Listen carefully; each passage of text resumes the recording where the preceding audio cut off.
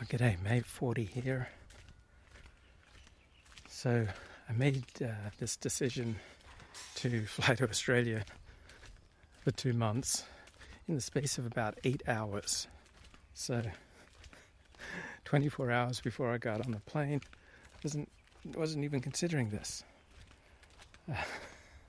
I just suddenly decided, hey, like there's an opening in my schedule, I'm going to do it.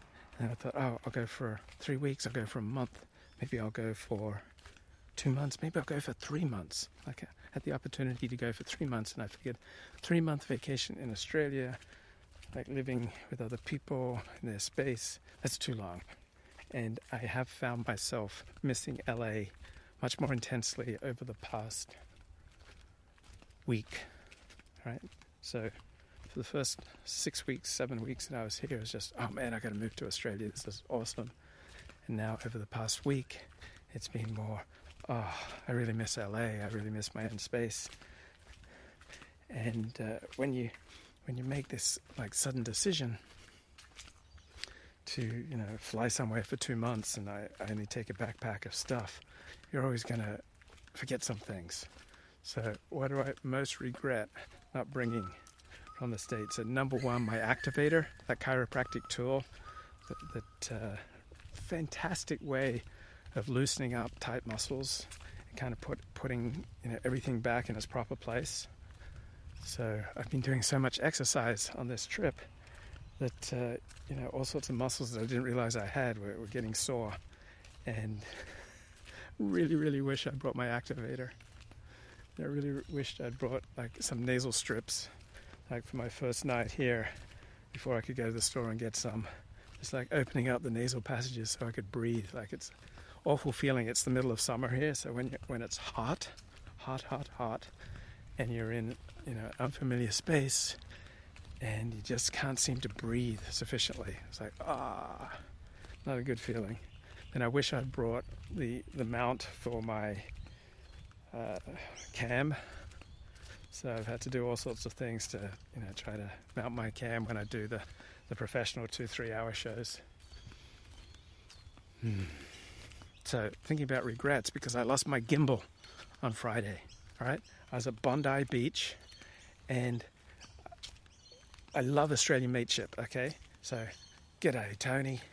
So I love the culture of mateship in Australia, and so I've made a new mate here in Australia, and both times that I was meeting up with him, both times I've been between 10 and 15 minutes late, which is really unlike me. Really unlike me. I'm a very on-time person. So I was having such a great time Friday afternoon doing a live stream from Bondi Beach that I decided to stick the gimbal in the sand with the phone on it and just go for a dip in the ocean, the beautiful Bondi Beach, diving in. I didn't check the time because I was live streaming. I can't see the time while I'm live streaming. And so by the time I got out of the ocean, it was 1:40 p.m. And I was due to meet this bloke at 2 p.m. about 2.5 kilometers away. And so I hate being sticky from the ocean, so I jumped in the showers, and then my gimbal was all filled with sand, so I washed it off. And in the course of like rushing all that together and then rushing off to meet the bloke, what does the gimbal represent? Rushing off to meet my new mate, I leave the gimbal behind. So $70 gimbal. So I'm thinking of going with the DJI Creator combo. It's like $400 or $500, but it's got like 4 different audio things. So anyway, I felt a lot of regret losing my gimbal. And then another place we stayed earlier last week, I left behind my iPhone wired headphones, earbuds, and a t-shirt. So far, like the sum total worth of everything that I've lost in Australia is less than $100. But it's like it annoys me. Now I don't have the gimbal to give you that high quality, smooth streaming experience for which you really look to 40 to give you that really high quality streaming experience. And I can't provide that to you because I lost my gimbal. So anyway, thinking about regrets. So I'm back in Australia, and I'm meeting up with a lot of people from childhood, people from various times in my life, or relatives, siblings, whatever, and many of them have far outpaced me in many areas of life, and so it's really easy to be consumed with regret. And I experience regret kind of mildly and episodically. I basically made a mindset change something like 5 years ago, approximately, where somehow it came into my head, or maybe I heard it from someone, that given who I was, I could not have acted differently in that situation. So I find that really helpful. Like, I don't tend to have long-running regret because of that mindset. Given who I was, I could not have acted differently. And so I've obviously made a bunch of blunders, a lot of mistakes, gone wrong here. I've made a lot of choices that were not as healthy as they could have been, right? And in particular, when I've hurt other people, like my careless words have caused some of my girlfriends to cry, and I've wounded my parents and family and relatives and friends, with careless, cruel, selfish decisions. So I want to have regret for that. Where I'm hurting other people, I want to have regret for that because that's good for me. Not in the obsessed sense, not that it totally gets me down, not that it removes me from power and energy. In fact, like, having an appropriate sense of regret for hurting other people, that does give me power, because it helps me to realize, I can see what I did wrong, and I can go in a new direction. And I'm a responsible adult, and I want to clean up my side of the street, and I want to clean up the messes that I created on my neighbor's side of the street. So having an appropriate level of regret for the harm that I've done others, but then with regard to myself and my own choices, my own happiness, my own financial well-being, my own status, the bad decisions I made, just to understand, given who I was at the time, I could not have acted differently. And I don't know that that's true. Right? I'm not going to claim that's true. I just find it incredibly helpful perspective. Like, given who I was, I could not have acted differently at the time. What a beautiful cricket ground here at Coogee. Right? So, we grow up with a combo of genetics and then early life experiences, and they tend to profoundly shape us. So, for example, I think I became particularly attention hungry because I grew up where I was moved around a lot of different families, because my mother was dying of cancer, and my dad was so busy looking after his dying wife, looking after his career as the chair of the religion department at Avondale College, and then looking after my older brother and sister. Like, he had so many obligations on his time that I lived with a lot of different families in my first 4 years. So that probably produced an insecurity and a thirsting for attention, a craving for attention, which then manifested in an awful lot of live streaming and blogging. All right, so what I find interesting to meditate on is what is the tension underneath the craving, right? So we can crave chocolate ice cream. Some people crave to exhibit their genitals to people in public, right? There's a crime, but it's also a craving. And other people crave the distraction of TV sports. And other people just crave the distraction of junk food or Netflix. But what's underneath that craving? What's underneath that craving is some kind of tension. All right, there's some part of reality that one is not accepting. Right, that one is not at peace with oneself and with others. Like, I think. I really like the big book perspective that underneath all our suffering and cravings and addictions is that an inability to accept reality. And so when I'm troubled, what part of reality is it that I'm refusing to accept? So refusing to accept that I was careless about time on Friday, that I didn't want to be late 2 times in a row, so then I got distracted and left my gimbal behind at the beach because I'm human and having such a good time live streaming that I forgot the time. So I've been moving around. I've slept in a lot of different places over the past 2 months, and so it's really easy to lose, headphones, lose some clothing. So part of the reality that I've been having trouble accepting is that I'm careless and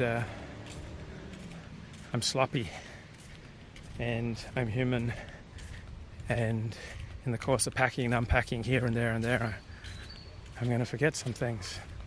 But luckily I haven't forgotten anything too important.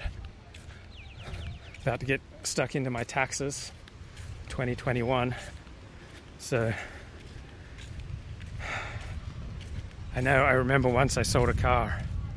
I was so worried the other day. I thought that Mr. Ford's telephone cam got nicked down at Bondi Beach. No, for whatever reason, I set up my cam, I set up my gimbal, went for a dip in Bondi Beach, and then the live stream just cut off. So by the time I got back to my gimbal, the live stream was off. I'm not sure why it cut off. So it's probably time for a new gimbal. And so I could, obsess about the loss of a $70 gimbal and think, no, I need a better gimbal. I need to spend the money for that DJI Creator combo pack.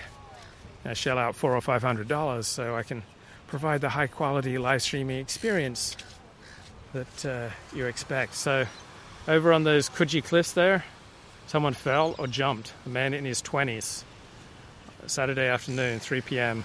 my time, and fell about 20-30 meters to his death. And it's the first time I've heard police sirens and ambulance sirens while I've been in Australia. So this is Coogee Beach. This is where I came on my first morning here in Australia, and I walked along Coogee Beach and I had a revelation that I want to move here. Right?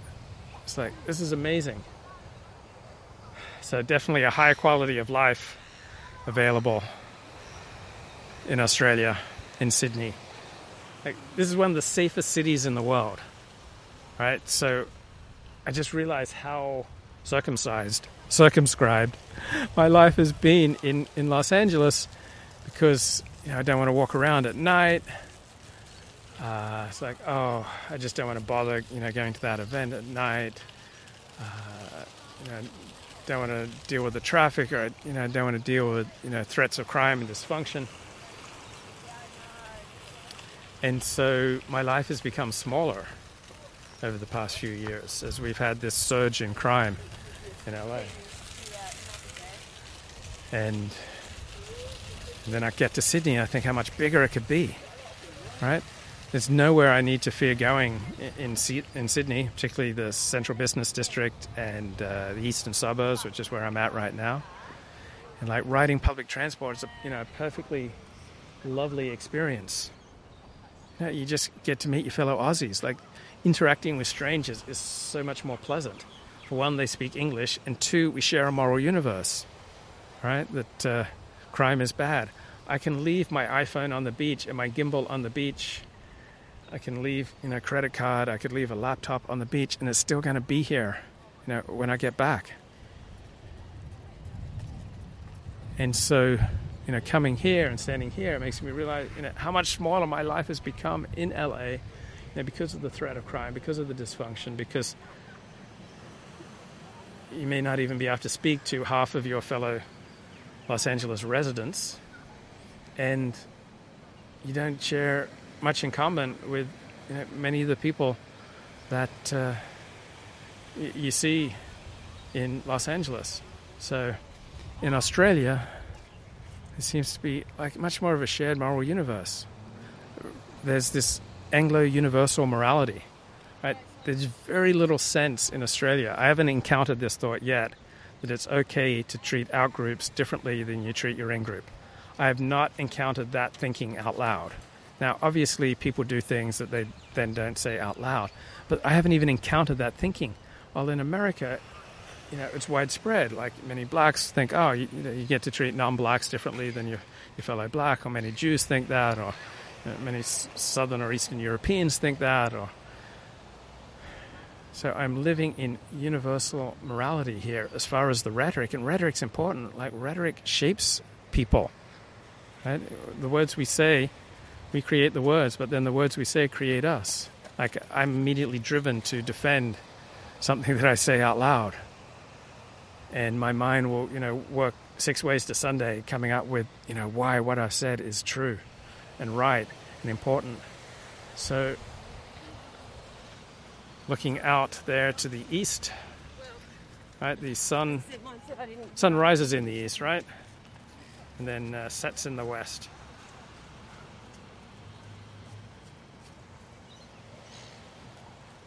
So, social cohesion means shared moral universe, which means universalist morality. It's not okay to rip off outsiders. It's not okay to treat out-groups shabbily. It's not okay to treat people badly just because they're not in your in-group. That's one thing I'm enjoying about Australia. Then, kind of realizing what I've missed living in multicultural Los Angeles with such low social cohesion, such low social trust, and very little sense of a shared moral universe. So in any insular group you get into in Los Angeles, pretty much there's the ethic of, what you do to outsiders doesn't matter very much. It's what you do with the in-group that really matters. Oh, mate, I want to go for a swim. What a great way to start the day.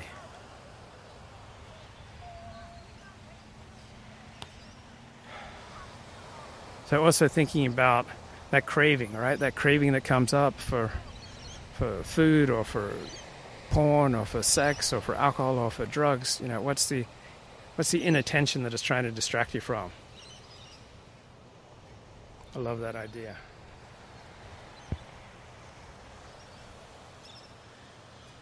I've got about 10 gigs on my phone plan. I paid $50 for 15 gigs of data, and so I'm determined to use it all. I want to use all my data before I fly back to California. So I'm just going to keep chatting here. So I've got about 10 gigs of data, and I've only got about 4 days to use it. So, man, people are fit here. Right. Good way to start the day.